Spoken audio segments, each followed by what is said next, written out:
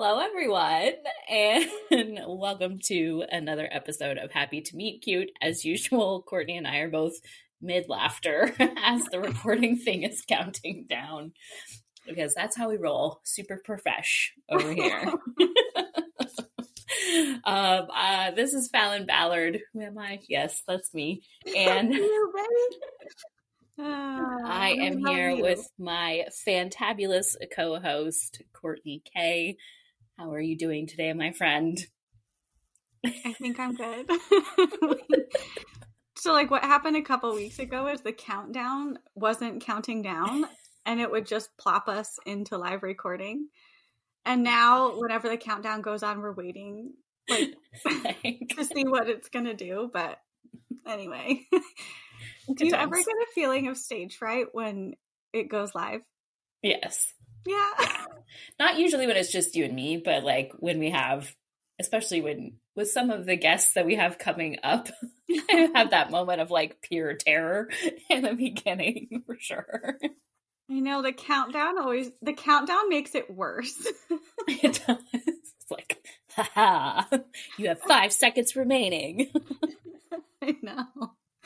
It's so funny because I was a choir kid, and I was so terrified of being on stage and singing, and I would still go for the solos, and every time I regretted it.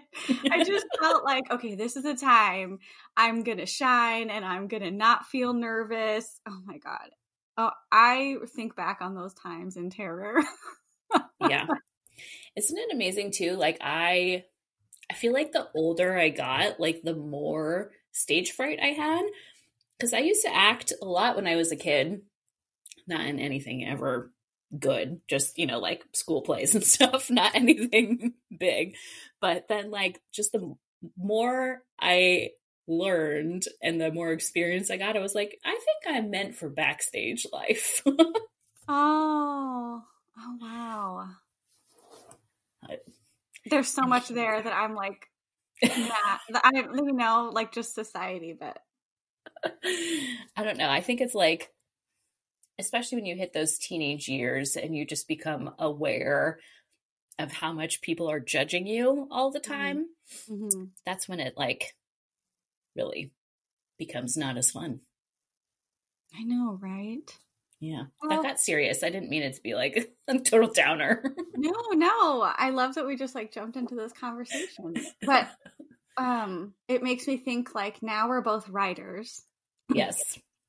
But we also feel very comfortable talking with other writers. I think, that when I do events and when I do things, oh my God, I always get nervous. I always have this thought, my worst thought? What if I throw up? Oh, no. That is every single time I have that thought, because my anxiety makes my stomach flutter and get anxious, and I was like, what if I'm going to be sick in front of these people? No. You always do such a good job. You always do such a good job. But I guess my point is kind of choir, doing things that we love with other people is so much better. And you just kind of relax into the conversation like we do here, or like we do in conversation in events. Yeah. Yeah. Totally. It's different. Yeah, I definitely always get nerves. And I think I get more nerves when I'm the sort of host of the conversation at live events. When it's me, when it's my books we're talking about, I'm that's fine. I don't know. I guess it's maybe because I know what to expect, I know the questions that are going to be asked. I know how to talk about my book. I've been doing it a bunch at that point, so it doesn't feel that hard. But I always feel there's pressure when you're hosting somebody else's event, because I'm I just don't want to mess it up for them. I want it to be exactly what they want it to be. And that feels like a lot of pressure sometimes. Yeah, I feel the exact same way. And I'm usually texting. I think I've texted you before. Yes. What if I fuck this up? And you're you'll be fine. And then somebody, I think it was M.A. Wardell, said something so nice to me. Because I think I texted him before your event. And I'm I don't want to fuck this up for Fallon. And he was the fact that you care shows that you won't. Like, that's so true. That's a wonderful thing to say. Yes. Because if you stumble on a word or if you forget a question, like, that's not going to fuck it up. That's not going to mess it up. Totally. Well, you know, we're not reciting lines. It's just a conversation. Yeah. Also, that event that we did at Meet Cute was so much fun. Oh my gosh, it was so much fun. It was basically like, it felt like a live episode of the podcast. Like, that's what it felt like, which was amazing. It did. And throughout my whole, I say author career very loosely. But since I started like Pitch Wars, when I started mentoring, I pushed myself to do the Pitch Wars lives where they ask the mentor questions. I pushed myself to do like podcasts and panels on virtual events when virtual events were all we could do, because I was terrified. I was like, well, I better just try it now and start getting used to it. And it's like, the more you do it, the more you get used to it. Yeah, that's smart. Yeah. And now here we are, total pros. Got all our shit together all the time. Right. Obviously. Actually, that leads into what I wanted to talk about, which was Mental Health Awareness Month, which I think when this pubs, it won't be anymore. But hey, it's Mental Health Awareness Life, right? Oh, it will be. It will be. Yeah, you're good. See, we have it all together over here. Yeah. Oh my God. Okay. So today is a day that I work from home. And so I was working on my day job and I was like making my coffee and I was starting to feel like I was forgetting things. I was like, oh, I haven't taken my pill yet. And then I realized I don't have any more pills. So I had to rush down to CVS and get my pills. And as I dropped my credit card down the seat. Like, I couldn't pay. And then I'm like, okay, well, at least I have another credit card. I almost dropped that credit card. I'm like, please give me my pill. Hurry up. You're like, look, the situation is dire over here. And just to paint the scene, I was in my bathrobe, like unshowered. And the person who was helping me had like awesome tattoos. So I got very distracted by the tattoos. Forgot like my birth date.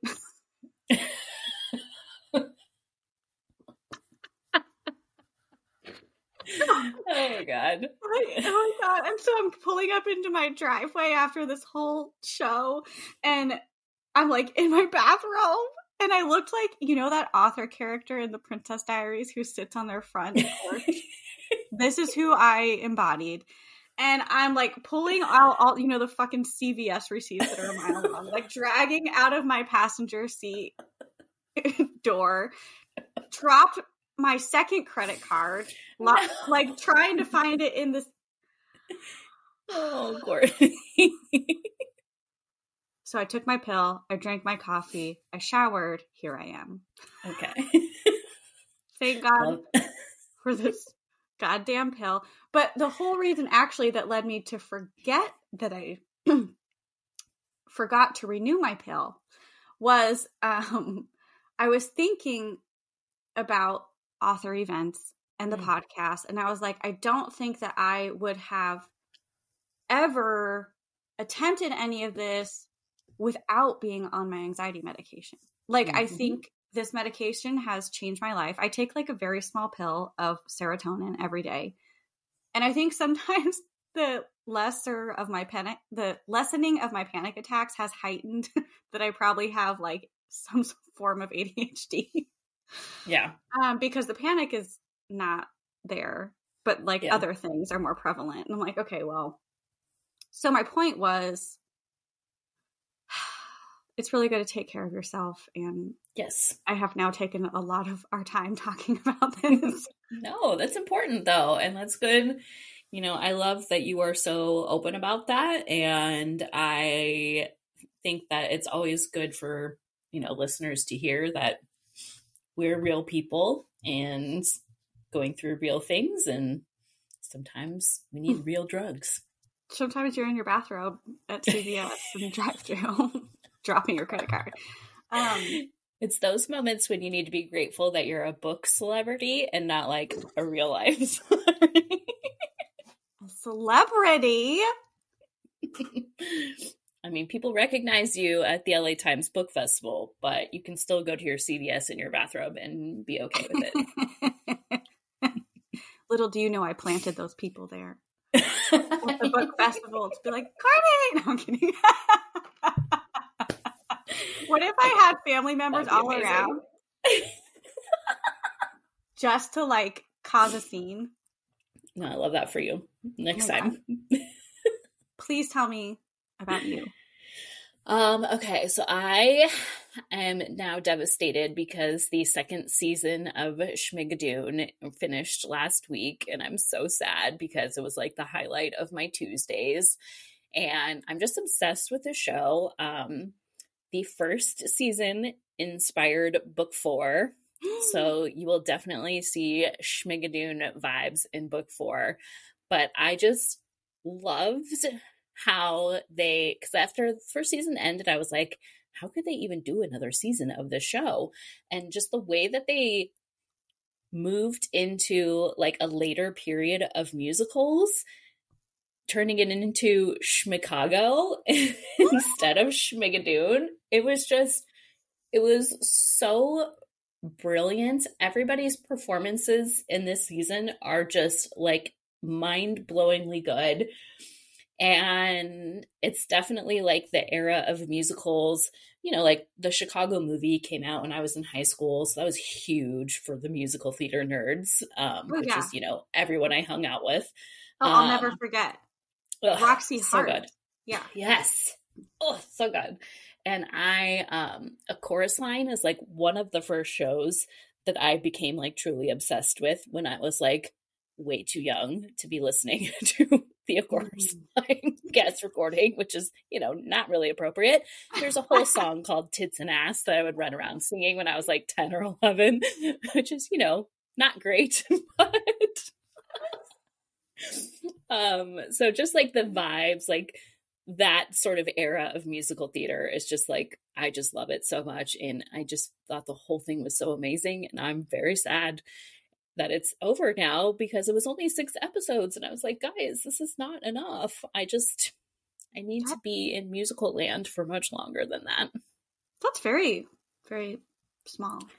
I mean, I'm sure the production of a show like that is very intense and takes a lot of money and effort and time and all of that. You know, they're writing all this new music, but I've been listening to the soundtrack and it's just so good. I just love it so much. I love them. And Aaron Tveit in it, you know, my musical theater boyfriend. So, so good. Everybody's so good. They're all just so good this season. Oh my God.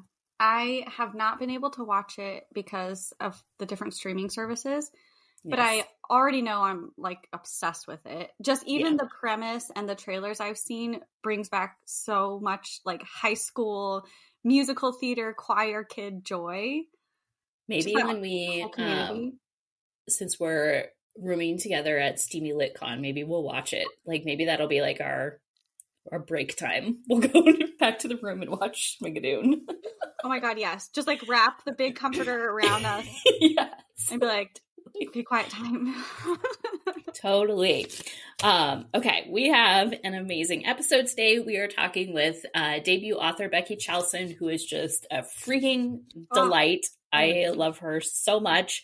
And we have some really good conversations, in particular about the book to movie process, which I'm sure to all you writers out there will be very interesting.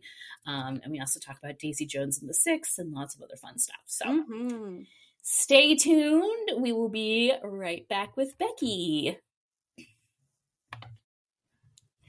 Hi, everyone, and welcome back to Happy to Meet Cute. We have an amazing guest here with you today. Oh my God, I should have totally asked you this before we started recording. I want to make sure I say your last name right. But we have Becky, is it Chalsen? Yeah, perfect. Yes. You All nailed right. it. We have Becky Chalsen here with us today. Becky is a novelist living in New York City, growing up with one older brother and three quadruplet sisters. Holy moly. Becky has long found sanctuary in stories. One might even call it a namesake. While she is the only one of her sisters to not share a name with a Little Women character, she was named after Rebecca of Sunnybrook Farm, her mother's favorite book, and my favorite Shirley Temple movie when I was growing up. Love that. When not writing, Becky works as a film TV development executive at the production company Sunday Night. She's a graduate of the University of Pennsylvania, where she studied history and English. Becky is married to her high school sweetheart, an identical twin. And yes, if Becky read a story about a quadruplet married to a twin who she met in kindergarten, she would also say feels a bit unrealistic. That's why true life is better than fiction, right? Becky, welcome to the show. We are so excited to chat with you today. Thank you guys so much for having me on. I'm so excited. Of course, we are so thrilled. And when I was just reading your bio yesterday, I was doing prep for the show. I was like, oh my God, a quadruplet. I know we're going to talk a little bit more about that later, but God bless filled to with your, fun to your facts. mother. Yeah, I know, my mom. And it's the kind of thing where as you get older, I start to appreciate it more and more because some of my friends have started to have kids and they'll text me during pregnancy and right as they've had the baby, like just thinking about your mom. Okay, great. I'll pass it along. Yes. We're in awe. It's crazy. It's crazy. And we have one older brother. He misses the cut sometimes, but he's 2 years older than us. And so 5 under 2. Good times. Wow. I'm the older sister. My brother and sister are twins, which obviously not nearly as wild as quadruplets. But yeah, it just is like I only have one child, and I still am like, I don't understand how my mother survived. Like, I don't know how she made it through. It's chaos. It's so chaotic. I think at a certain point, though, it was fun to have built-in playmates, and so we could sort of entertain ourselves once you're capable of that. You're not running into furniture. You have built-in friends to go outside and play with and entertain ourselves for days. And then now it's amazing because there's just so many of us to fall back on and to take care of people when they're sick, and we're always sort of around. We all live in New York City together, and it's such a blessing. But I hated it growing up because I always wanted a little bit more attention. I didn't like matching clothes with my sisters. I was a diva, and so I hated it until I turned 18, and then I loved it. Well, and it seems like it served as amazing inspiration for your debut novel, Kismet, with your twin sisters in here, right? Amy and Jo. Yes. I had to name Amy the main character's name because of the Little Women drama that I bring to everything was that I was the only one not included in our Little Women names. The story behind that is that when my parents found out they were having quadruplets, the doctor said it was 2 boys and 2 girls, and so they only came to the hospital with 2 girl names prepared, just Rebecca Sunnybrook Farms, and Margaret, which is a family name. And then we were born. I always say too, I was the third born, and so the first thing I ever heard in the world was, "What the hell? It's another girl." Welcome, Becky. Here we go. So rude.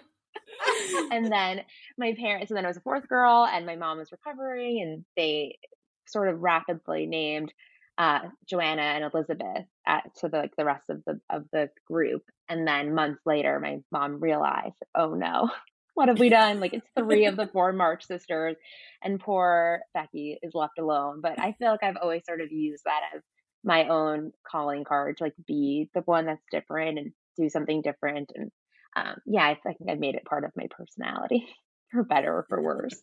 I love so fun. That. And actually, my question to you was, were the names inspired by Little Woman? And it sounds like yes, in a big way, yeah. And then now I just have to write a second book for Maggie and Lizzie, my other sisters. They're like, what the hell? Why'd you pick Jo? You know what? Leave me alone. I'll write another. Well, on that note, could you kind of tell us a little bit about what the book is about and kind of like your inspiration behind it? It is just like the perfect summer beach read. So tell us all about it. Thank you. So, Kismet is a story following two twin sisters. Our narrator, Amy, is attending her twin sister Joe's wedding week in Kismet, which is a real town off the coast of Long Island. Fire Island has like 17 different small beach communities on this one island, and you can only get there by taking a ferry. There's no cars allowed, and so it means there's also sort of no rules as everybody is kind of just like long days on the beach, long nights out, bands come to the bars, and it feels very casual and close knit. And so in Kismet, Joe is getting married in Kismet, Fire Island, their family beach town. And there's just some, drama that ensues. It's the whirlwind wedding. It's the twins' 30th birthday, the 4th of July, all the drama I threw right in. But when we meet Amy as she's on the ferry and heading to the wedding, we realize that something has gone wrong, and she's sort of dealing with probably what's the first thing that's not been according to her plan. She's married her high school sweetheart. She made partner firm. She's got a house. She's doing all the things that she always thought she should do by 30. And then she's just suffered this loss. And so she's not really sure how to deal with it. She's already kind of riddled with doubts. And then when she gets to Fire Island, she finds herself face to face with sort of her version of the one that got away, the only boy that she's ever had feelings for other than her high school sweetheart turned husband. They had met when they were in college, her and this new mystery man, and that they met when Amy was on a break with Ben, her husband, and now he's here. And so what follows is 1 week over the course, the lead up to the wedding, the lead up to the 4th of July, with fun, wedding celebrations and family activities, but also a lot of secrets and drama and yeah, heartache, but also some heartwarming moments that conspire towards the end. So yeah, that's pretty much the gist of Kismet, I'd say. The inspiration was I wrote this book during the pandemic. It was summer of 2020. I'd always read for work. I work in book to film development, and I always was reading a lot. Consider myself a reader first and foremost. Um, but I had this new free time because my husband was getting his MBA on Saturdays, was always the plan. Like in May 2020, he was going to enroll and begin the Saturday executive MBA program. And then, of course, it was the pandemic. And so his classes were remote. And so he was home. And I took like 11 minutes of statistics with him, like the first class Saturday. And I was like, this is so boring. My eyes are like glazing over. Maybe I'll try and write a book instead. And it was truly like that. And so for 6 months, he was home in school. And on Saturday mornings, like we would go onto our computers. He would go to class in air quotes. And I would say I would go to Kismet and write my book. And at first I started writing like a thriller because I work in film and thrillers sell and feel very like moody. And I was like, everyone wants a thriller. And I found it so depressing to be writing because it was very dark and it was sort of like culty and the world was so stressful and uncertain. And then my Saturdays were like this very moody Word doc. And I just quickly said, no, I think I want to write something that always brings me joy, which is women's fiction and contemporary romance, and something that felt much more of like an escape. And so from there, Kismet began. I started writing it in June 2020, actually like on the ferry to Fire Island for the first time. We went out that summer with my husband's family, and the first few paragraphs of the book just like popped into my head. And so I wrote those as soon as I got to the house, and then I took a step back and started outlining the rest of the book because I am nothing if not a planner. And then yeah, I just loved the process from there, and I just knew I wanted to write a book about twin sisters and a wedding and this beach town that I've gone to my whole life and always loved, and all of it sort of just fell out with such ease and excitement because it was always something that was supposed to be something for joy and something that was fun, a fun part of my week versus like a job. I love that. I love and that I can too. totally see how writing this book during that time of the pandemic when things were like still pretty bleak Totally. was like a nice escape and like a little mental vacation. Exactly. That's exactly it. And my day job, we read a lot more. Like I work for a production company, and so we do thrillers or action or grounded sci-fi. And so and I love those stories too.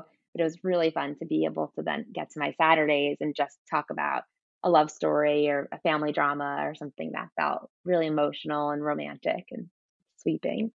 I think kept it something that I enjoyed doing too versus something I felt like I had to do. Mm-hmm. And I think Fallon, you drafted yours during 2020. Yeah, right around that same time. Me too. Yeah. We all had our Yay. little I contemporary wish we known each romance. other. Yeah. Well, we just needed like a break in some way and to find happiness somewhere. And it was fun to sort of not, it's interesting because the silver lining of the pandemic, it sounds like you guys were in the same boat, was very lucky that I had the stability to focus on myself for writing. And Zach and I always say to my husband, Zach, like we had been married in September 2019. So we weren't even doing like a Zoom reschedule wedding or the stress of that. Or I had a friend too, who in early summer 2020, we had met and she was like the only person I told outside of my immediate family that I was writing a book. And she was like, oh, me too. I want to write a novel during COVID. I was like, yes, like, let's do it together.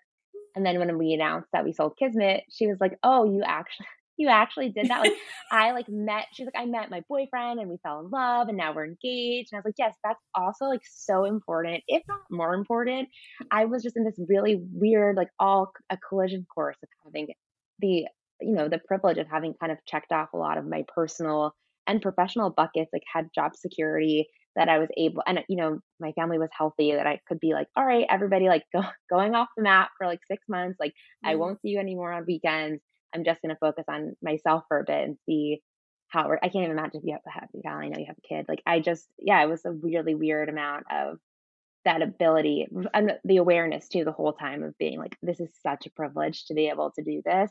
But I always wanted to just have fun with it too, because I think I was aware how lucky I was during it, if that makes sense.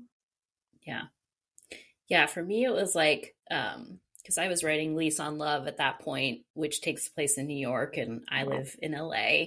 And I've said before, it was like, I needed it. Like I needed that time every day to go be in another place that was not my house. Totally. See new sights. Yeah. Yes. Yeah. Like I really needed that time, even though obviously I wasn't physically in New York. Like I needed to be somewhere other than stuck in my living room with my child while he was doing distance learning. And it was like, the worst thing ever. I was like, I need something good. Yeah. Oh, yes. I love that. And now you get to celebrate it. How has your launch month been? Because it just came out this month, right? In April. Yes. We're on day 7 right now. April 18th, the book came out. It's been amazing. I don't know what I thought would happen. I think I had been very prepared that it would not, that I wouldn't see the book anywhere, or it would be, whatever it was.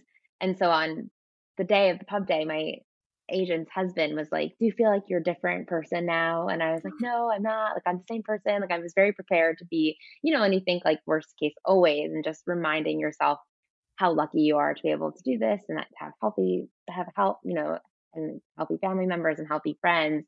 And then it's just been amazing, because then to actually see the book in bookstores and to have readers message me that they're loving the book and all of the things that I had sort of dreamt of happening, and you're like, oh, okay, this is amazing. But I'm glad that I still sort of built in the pre-pub foundation of just like gratitude, and without sounding so cheesy, but that like being so aware. It's been it's been wonderful to be able to get to go. We did like a little tour to Philly and to Westchester, and we're going to LA. I'm gonna have to check you guys. We were actually supposed to be in LA tomorrow. I was supposed to be heading on a flight after this podcast, but instead we actually had a loss in my family. My great uncle passed away at the end of mid last week. And so having those moments in life where it's like, so that's okay, thank you. It's like where it's so high celebrations, but then also such loss and sadness. I think it put everything in perspective too, which is just, again, like how grateful I am to be able to like be on the Zoom with you guys and like do all of the fun things. And then also still have my family and my cousins and my uncle's wife, his widow, all came to the event on Sunday still as like a bright spot. And so it was sort of also felt like a nice, like duty to like have this bright spot that I could bring to my family too. And so it's just been, so it's been a weird week, an amazing week, a sad week, all the emotions. But I feel like this publishing in general of every emotion all the time too. So I sort of prepared, not that I ever would have thought it would come play out like this, but if we know anything from being authors now, I feel like it's you're kind of ready for anything. So it's been, so yeah, my long answer to your short question is that going okay. Well, thanks for sharing all that. Yeah. I think I have said on this podcast before, but I have never, I don't want to say abused, but I have never relied on my therapist as much as I did like the first like few weeks before debut, because I literally, I was like, you're in a tailspin. Like emotionally, it can be very, very tough to get through. Yeah. It's so makes me feel relieved to hear you say that too. And you guys are authors I look up to so greatly. Your books are so amazing and wonderful. But it is, I think, that process of like being judged, like when you get that first, not that I read my Goodreads, but like a first like negative review, and you're like, I respect reader spaces, like all of it. Like I know that like you don't have to be for everybody, like of course, but it's that first time where you're being sort of judged separately from you, and that level of thick skin where I always thought I was like, oh yeah, like I can take it, like I'm a tough one, like I worked in LA, like Hollywood bosses, like no one can stop me. And then you're like, oh, got it, just a different feeling, because because it's not like too like, oh well, Becky, they thought you were mean, or like they didn't agree with something that you said. It's like, nope, waste of time. And you're like, got it. Like I'm gonna move well through that one. But I think it's such a good skill to have, because I think it makes your like mental toughness so much stronger. And again, that's what we've talked about. Sorry to be so bleak, but like that perspective of what really matters and the people like in your real life that you can count on. And that sort of, I can segue myself back into my book, is like something I really wanted to explore with Amy and Kismet was when things feel rocky and you have doubt. The lesson Amy learns is something I find myself having to learn time and time again as someone who's my anxiety language. That's the thing, is always sort of turning inwards and kind of shutting down and not counting on the people I have, and very much thinking like, oh, well, I can handle this myself. When in reality, that's when you're supposed to lean on the people that you've built relationships with and trust that the foundation is there to kind of catch you. And so that's what I took Amy through. And sorry, Amy, but in Kismet, of bringing her down so that she has to relearn like, oh, her sisters and her family and her husband are all of these relationships she's put the work into in that happily ever after, is what she can come through and always find herself coming back to when things get tough. And I feel like as authors, we sort of deal with that too. That's so beautiful. Yeah. And I think that, well, one, I will say, at least for me, I won't speak for everybody's experience, of course, but it has definitely gotten easier as I've gotten further along. It was definitely easier with book 2 than it was with book 1. Like that's for sure.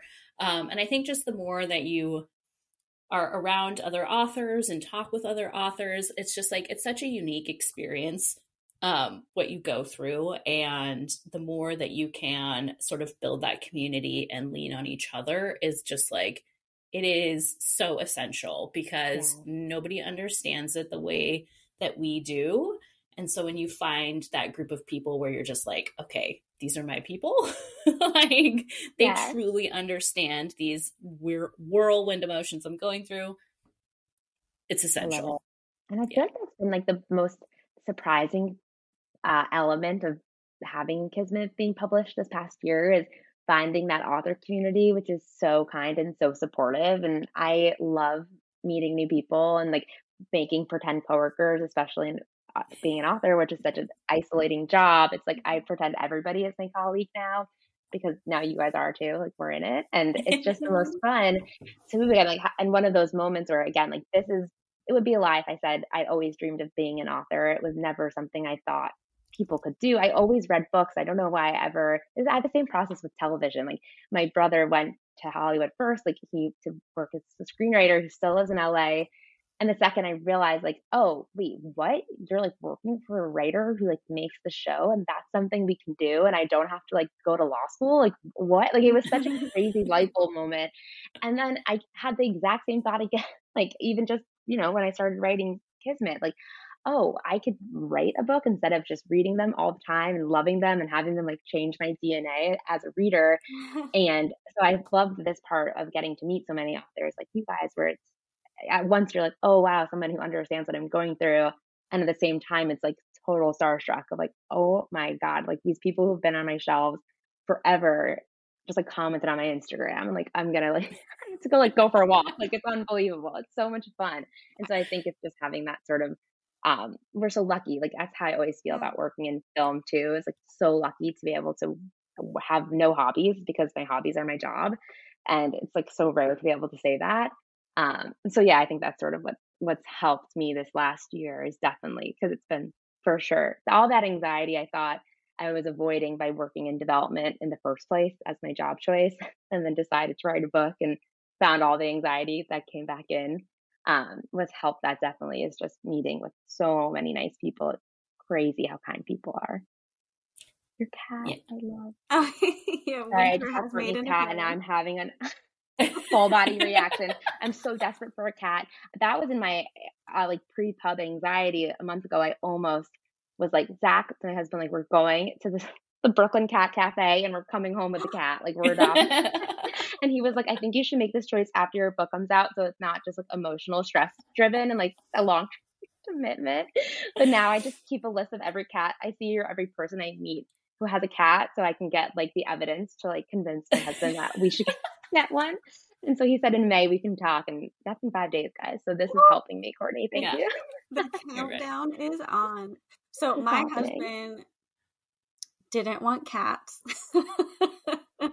but he loves me very much. And it started with one kitty, and then our daughter really wanted a cat as well, that would be more cuddly because Star, our first kitty, only wants anything to do with me, nobody else. And so my daughter was like, I want a cat to cuddle. So she got to pick a kitty, and that is Winter. And it ended up working out like so well because Winter is like, just, she's like a puppy cat. Yes, the best.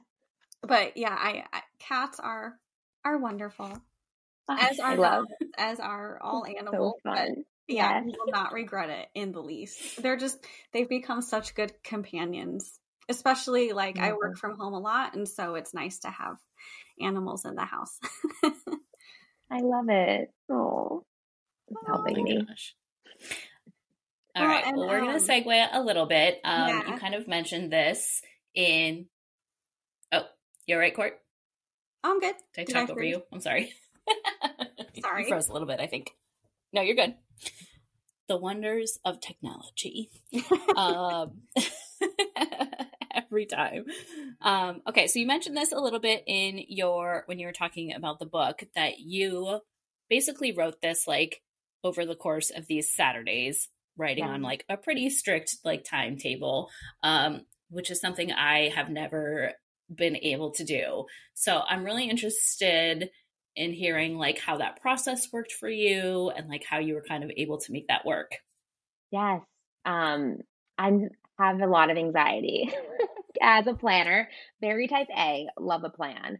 And I I think because I worked in film and television first too, where like that big outline is such an integral step for how a movie or a show gets made. Like you really can't just kind of willy-nilly what you're doing. You have to know the ending, and you have to sort of be able to see the broad strokes, and then of course find the color on the page, but have those like tent poles in mind. And so I think because of that, it didn't even really cross my mind to not use an outline and use an outline when I was writing the book.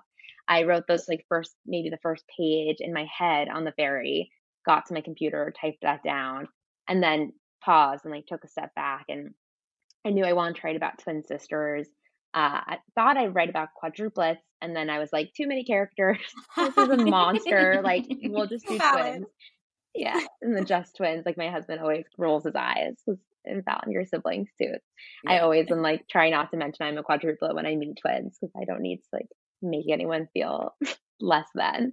But it's been fun, and so we've downsized the character list to twins, and then I had read advice once of like every character should have a secret, and then when you divulge the secret is sort of how you create tension and propulsion. And I liked the idea of using mystery in Kismet because I wanted the book to be a beach read that you read in one sitting or on a plane or like your one weekend trip. And I wanted there to be a page turning element to it. And so I leaned into the secret idea of figuring out when you reveal that.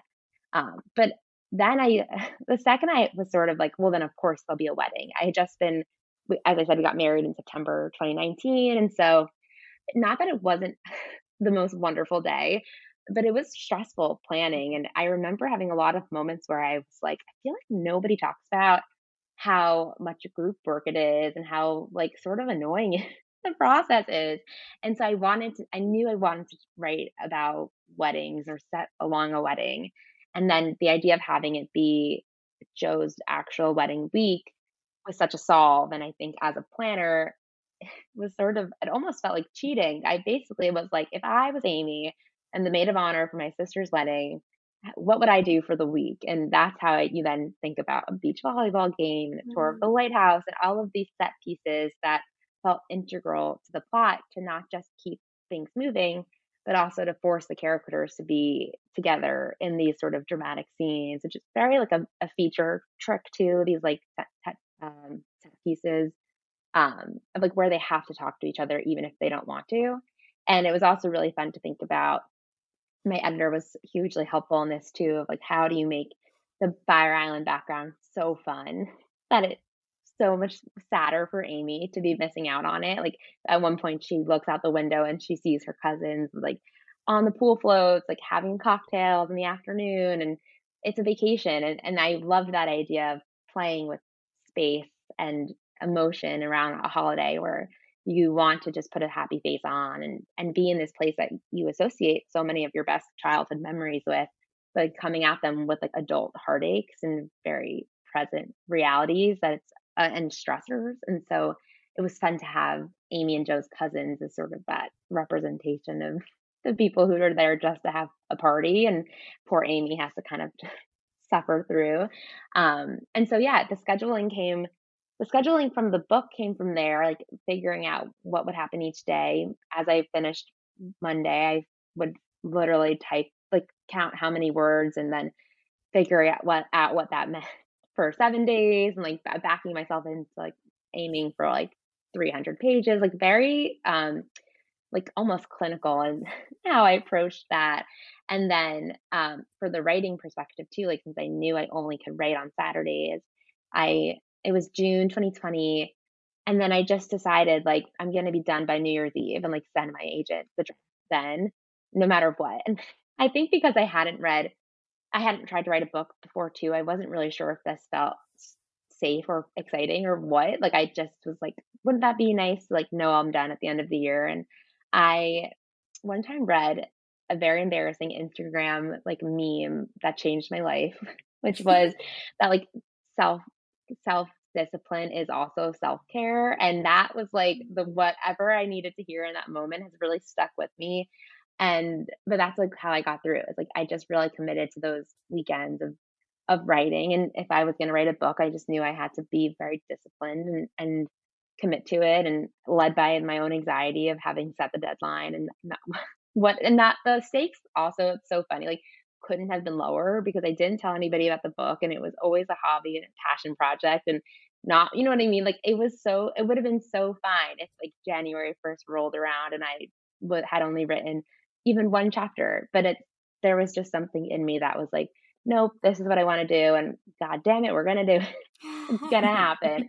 And then yeah, it's been sort of using that from there. My second book, which we finished the draft of, is very similar, sort of like I thought about an idea, and then I thought about how I could use structure to help it. It takes place over like 3 weekends. And so I was like, all right, how do we use those weekends to get you to 30 chapters total? So like 10 chapters a weekend, like very like down to the science of like, so how many like pages should each chapter be, like all of the things, which is maybe like not quite as romantic as other like writing processes are. Like I'm so curious how you guys find yourself drafting, but I think because it's always such a set day that I can write, and if I don't get those words in that Saturday, I can't write again for 6 more days. That I think that sort of fuels me to be like, all right, the machine's coming out. We got to get it done. I am living for that idea. Yes.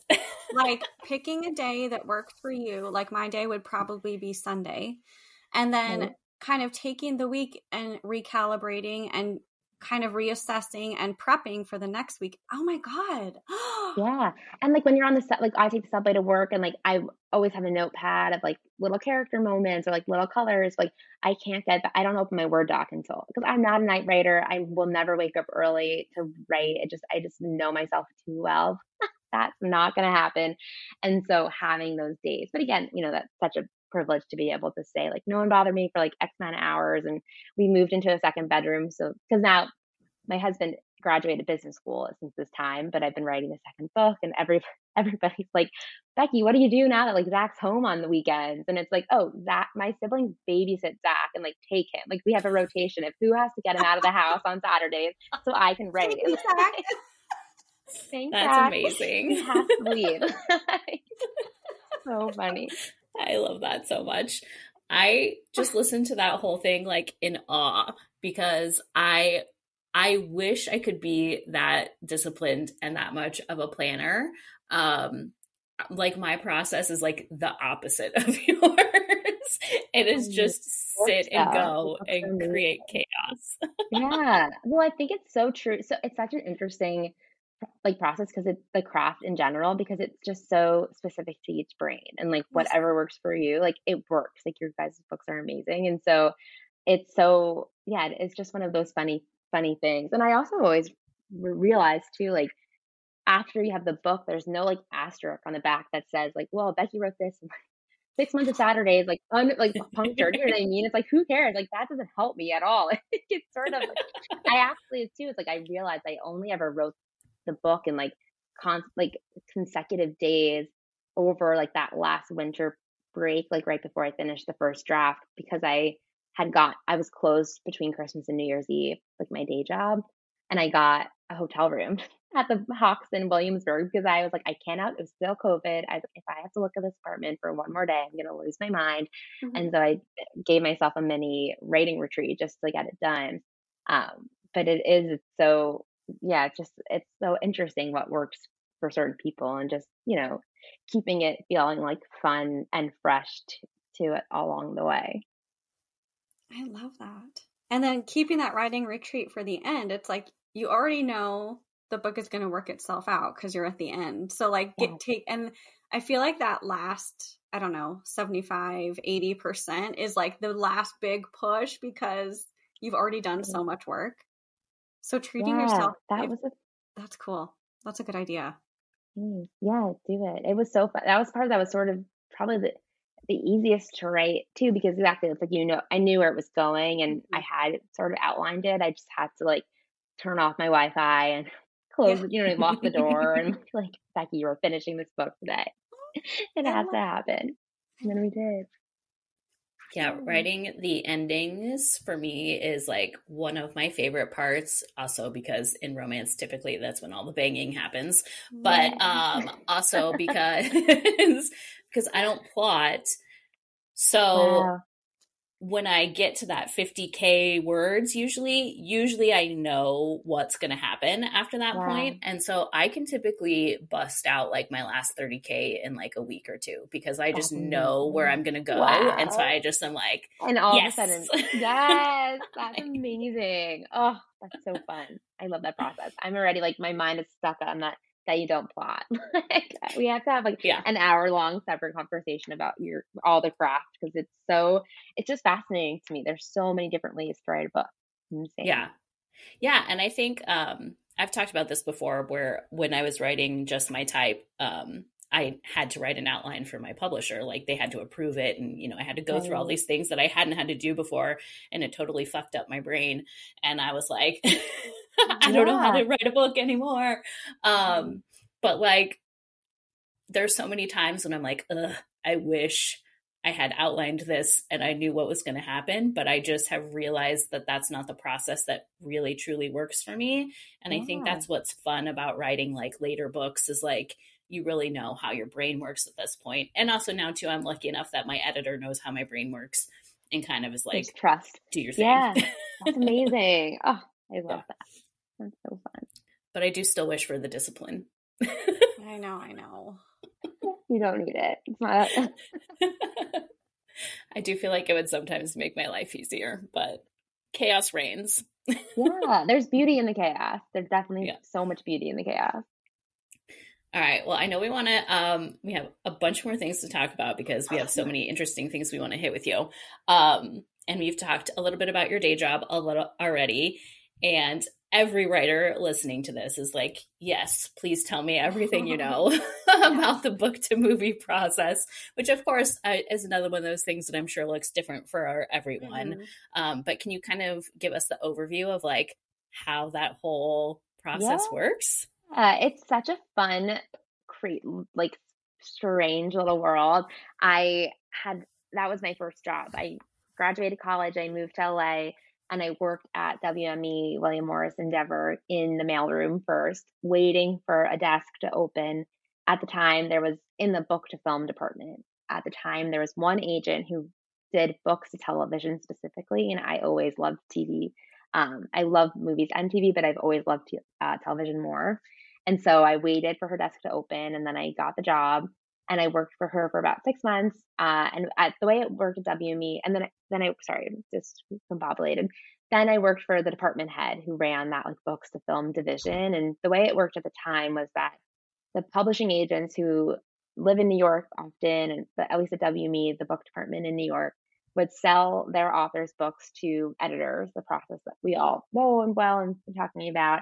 But then they would basically just forward along their books to LA, and then those agents would read the books, figure out which felt the most filmic, and then sell them to directors and studios and producers and actors and all of that stuff. And so I was working in that latter department, and it was really fun. It's such a challenge. You have to be so well versed in both industries and really know what's happening in publishing, but also what's happening in both film and TV. And then there's podcasts that were being sold, and there's always plays that could be sold, all these what's called like dramatic rights. And it was really fun and I really enjoyed it. But I quickly realized that I wanted to be the person who was in that next step, which is when you sell the books to like the production companies or the directors or the writers who then start to develop the takes. And there's so many ways that could happen from there. What first happens is like the book gets optioned, which basically means you give the rights, like the person you're giving the option to.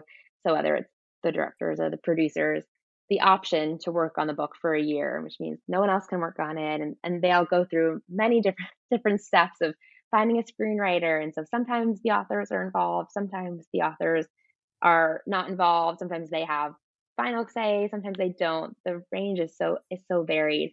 Sometimes what's fun is you put the author with a more seasoned screenwriter and they'll develop a take together or they can work on it together.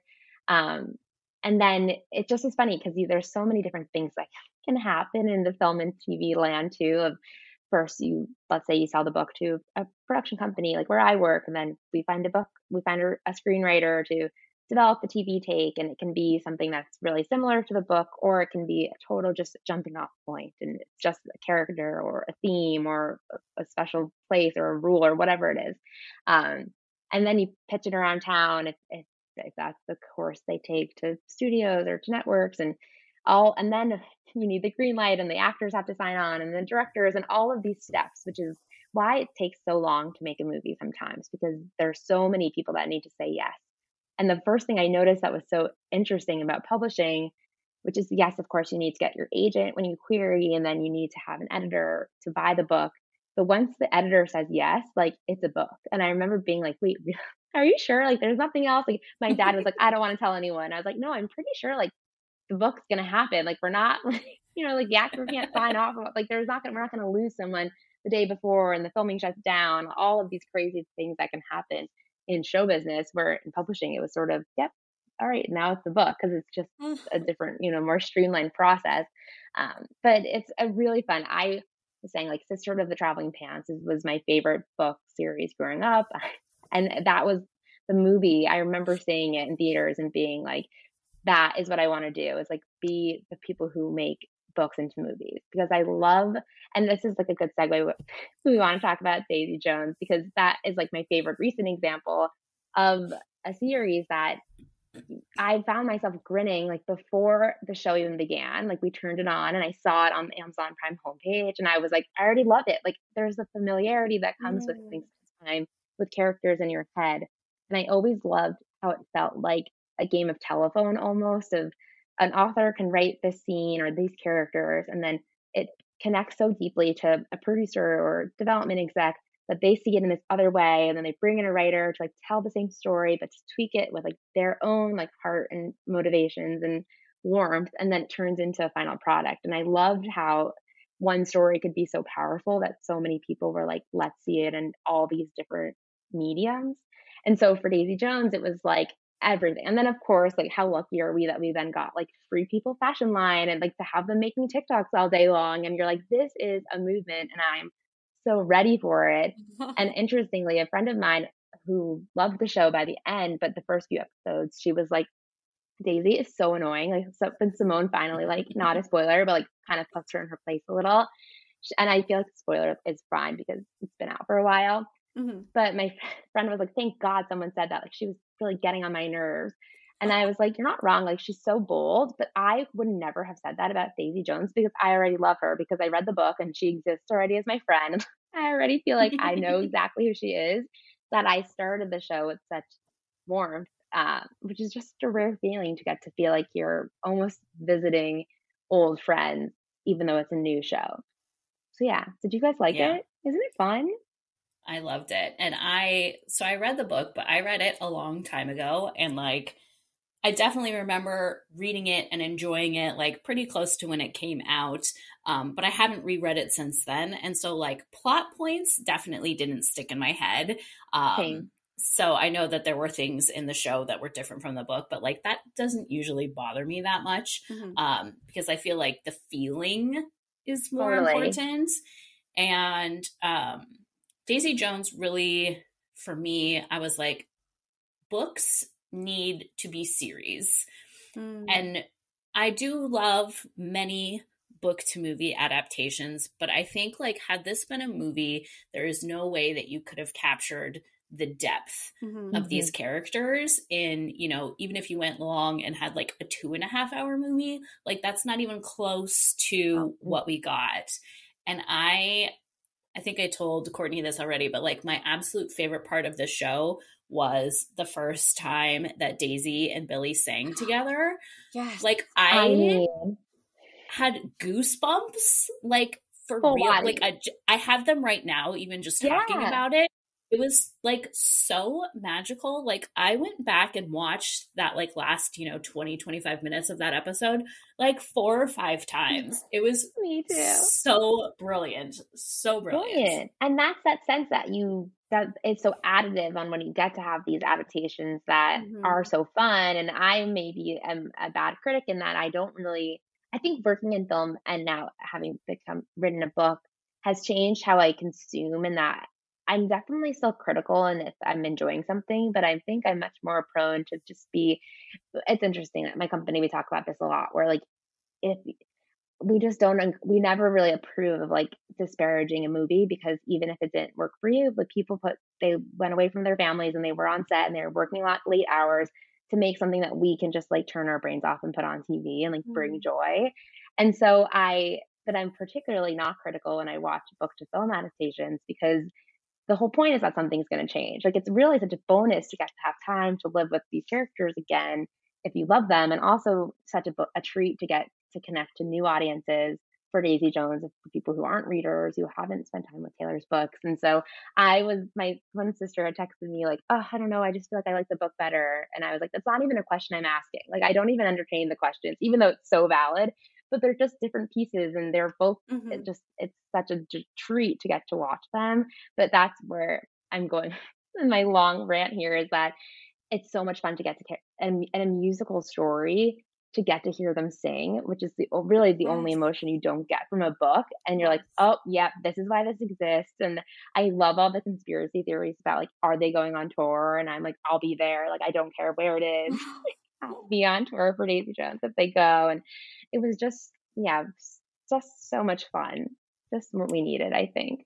And Those songs are bangers. I I oh, will mean, listen to that all day. over and over I always again. listen to like feel good indie rock. It's like a playlist on Spotify, and some of the Daisy Jones songs are on it, and it always just like brings me joy because it's like, guys, this is a band. They're real. They're on Spotify playlists. It's so fun. Oh, well, I'm glad you guys loved it also. ah, yes. Did you finish it, Courtney? I know I you had haven't started it. yet, and it's interesting because I never got a chance to read the book prior, so I missed out on that. But yeah, it's just a great show, and I love the aspect of, obviously in a book you can't hear the music, so it's very cool to see that come to life on the show. And another one that I had in mind of having that like, goosebumps moment of seeing your characters on the screen and seeing that adaptation and interpretation of them is Yeah. Shadow and Bone, because I Oh, had yeah. loved Six of Crows for forever. And so seeing all of them on the screen was just like, yes, this is how I imagined it. It's very cool. But even if it's not how you imagined it, it's still cool to see an interpretation of the story. Exactly. Yeah. Yes, and that's what. Yeah. Go ahead, Fallon. No, I was going to say, I think that Shadow and Bone is a good sort of example. And I think as a writer, you have to kind of get this in your mindset if it ever does come to the point where your book is Mm-hmm. going to be adapted, is that these are separate entities. Yes. And Totally. your book is going to be different no matter what Mm-hmm. from this movie and this show. Like it does not exist. I mean, maybe The Lord of the Rings. I haven't ever read all those books, so I don't really know. But that might be the one where that's like the closest to it. But like Right. it just is impossible. It's impossible for it to be the same. And so I think as a viewer, as a reader, and as an author, you have to really think about them as like, yes, these have my characters, but it's its own thing at Totally. this point. It's an Yes. adaptation. Yeah. Yeah. Wow. Yes. That's cool. That's Exactly. cool to hear about how that works. Yeah, Yeah. and it's what makes it fun to work into because when we read, which is constantly for what we want to adapt, it's rarely what we take on are those sort of like one-to-one, like thriller adaptations where it's like this plot. Like we love worlds where it's just maybe like a new device, especially in the like like magical realism or a grounded sci-fi, like just a concept and or a feeling and something that you run with. And that's what makes it fun as screenwriters and producers for everybody to work on is like how can we grow this into something that is like really servicing its medium, whether it's screen or stage or which makes it a really fun, it's a really fun day job to just get to be like kind of reading all the time, talking about movies and television we love and where things would best live. It's Yeah. amazing. How My fun. film agent put it a really good way. We were having this conversation and she's like, I think you just need to realize that when somebody options your book, what they're really buying are your characters. And they can Mm. do whatever they want with your Okay. characters. Yeah. Like they can keep that story, they can change that story. What they're buying are the characters, and you have to like be ready to let that go. Yeah, let them I was grow like, a little on. okay. Wow, that's such a smart way to think about it. Yeah, that Yeah. really helped me. Yeah, Oh, I love that. That's cool. I love it. All right, we're running a little bit short on time. We've talked a little bit about your Okay. family already because Yes. again, It's your amazing. mother is a magical human being. We dedicate this But I would, episode to your mom. yeah, seriously. I think I would just love to know, like, how growing up with your sort of large family, like, not necessarily just shaped you as a person, but also shaped your writing and sort of like your Mhm. creative passions. Like, it sounds like your siblings are also involved in some creative fields. Yeah. Yes, my older brother is a writer, so I've always sort of followed in his footsteps. But I think because I blame being a quadruplet on anything that really I can't do. Like I don't drive because I was the worst at driving of my sisters, so they never let me drive. I didn't drive over a bridge until I like was driving home from LA to New York. We always laugh, like we like to, you're really good at sharing, but also sort of like, I think having long-term relationships, you're just used to like putting up with other people's behaviors because there was no other choice. But then I think anyone in a big family knows like we all eat like so quickly. You just never know like who gets seconds if you don't eat first. And so there's lots of and we all talk over each other and we talk very fast because it's like competing to get a word out. And if you miss a moment in dinner conversation, tell your story, like we're not coming back to you. It's like you have to go really fast and like all of these things that has shaped everything that I do. But I think reading is sort of what was the gateway for all of it because I never liked being a quadruplet until I turned 18 and realized that it was such a blessing and so much fun to have these friends. And they are my favorite people, are my sisters, and we're fully obsessed with each other in that kind of annoying way. We have a group text that's like always going, and I count on them for everything. But I hated, my mom would get us get us the same clothes, but in different colors. And so I was always pink and we had yellow and green and purple, and we would try to match, but I just hated it. I didn't want to play soccer with them. I didn't want to do all of the things that my sisters were doing. I always wanted to be different. I always hated not having like the full attention and whether I'm a diva or not. Like I just wanted more. And I think that's what's kind of encouraged me to do different things, like to go to a different school for college, to move to LA after graduation, to work in a different field. But always reading because the house is loud and I like quiet. And so I was always reading whenever I could. And so that I think is what sparked my whole love for stories and storytelling, is that I just I needed solace someplace else. That's like, it's in my bio of my website because it was so fundamental. But now what's amazing is like, we're just the biggest cheerleaders for everybody. Two of my sisters are getting married this year. Whenever anyone has a work success, and even if it's in accounting, Amy and Kismet is an accountant, my sister Maggie's job. We have themed parties and we do it all. And so it's been really fun to have, for Kismet coming out, another sister works like NBC, and like she emailed her whole company as if it was like a Girl Scout cookie, like buy Becky's book, and everybody got it for their wives and their daughters, and like the network is massive, and now you guys are in it too, and we're really so supportive and so welcoming, because I think family is like all of our priorities, but what we mean by family is like ever expanding to include all the friends, all of the coworkers, all the college friends. And so that's probably the best, is like this Chalsen network that we've amassed and are always growing, has sort of changed everything. Oh, I love that. And now you're in it. You have no choice. My mom was like, buy both your books. Oh, that's nice. If you come to New York for events, my sisters and I will be in the audience. Like, we don't miss a thing. So you're in it, whether you want to or not. I'm going to be in New York in October, so I think we're going to have to get together. We have to hang out. I'd love nothing more. Yes. Sounds amazing. I love it. I love that. And when you come out to LA, you'll have to let us know. Yes, definitely. As soon as I get the new LA date, I'm emailing you guys. Your family, for sure. All right. So before we say goodbye, can you please tell us where we can find you online so everybody can keep up with you? Yes, I'm at Becky Chalsen on Instagram and Twitter, and I am on TikTok at Becky Chalsen Books. I'm trying my hand at TikTok. I can't promise anything good, but I'm having fun with it. So hopefully somebody does too. Oh, TikTok. It's so hard.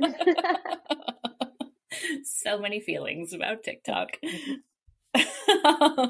Well, thank you so much for being here. This has been an amazing conversation, like delightful and educational. Yes. Love it. Thank you. Thank you guys so much. Joy to have you. Thank you guys. Thanks so much. All right, everyone. Thank you so much for listening, and we will talk to you next week. Thank you so much for listening to Happy to Meet Cute. If you enjoyed our podcast, we would love it so much if you would give us a follow on social media. We are at Happy to Meet Cute on Instagram. And also, if you could please leave a review and subscribe, that would be amazing. If you would like to follow your host, you can find Courtney at Court_K, Kae, on all social media platforms. And you can find me, Fallon Ballard, at Fallon Ballard, everywhere you imbibe your social media. If you would like to buy any of the books mentioned in this episode, you can find links in the show notes. And a special shout out to Zachary Kibbe and Matt Ballard for our amazing theme song. Thank you so much for tuning in, and we hope to see you next time.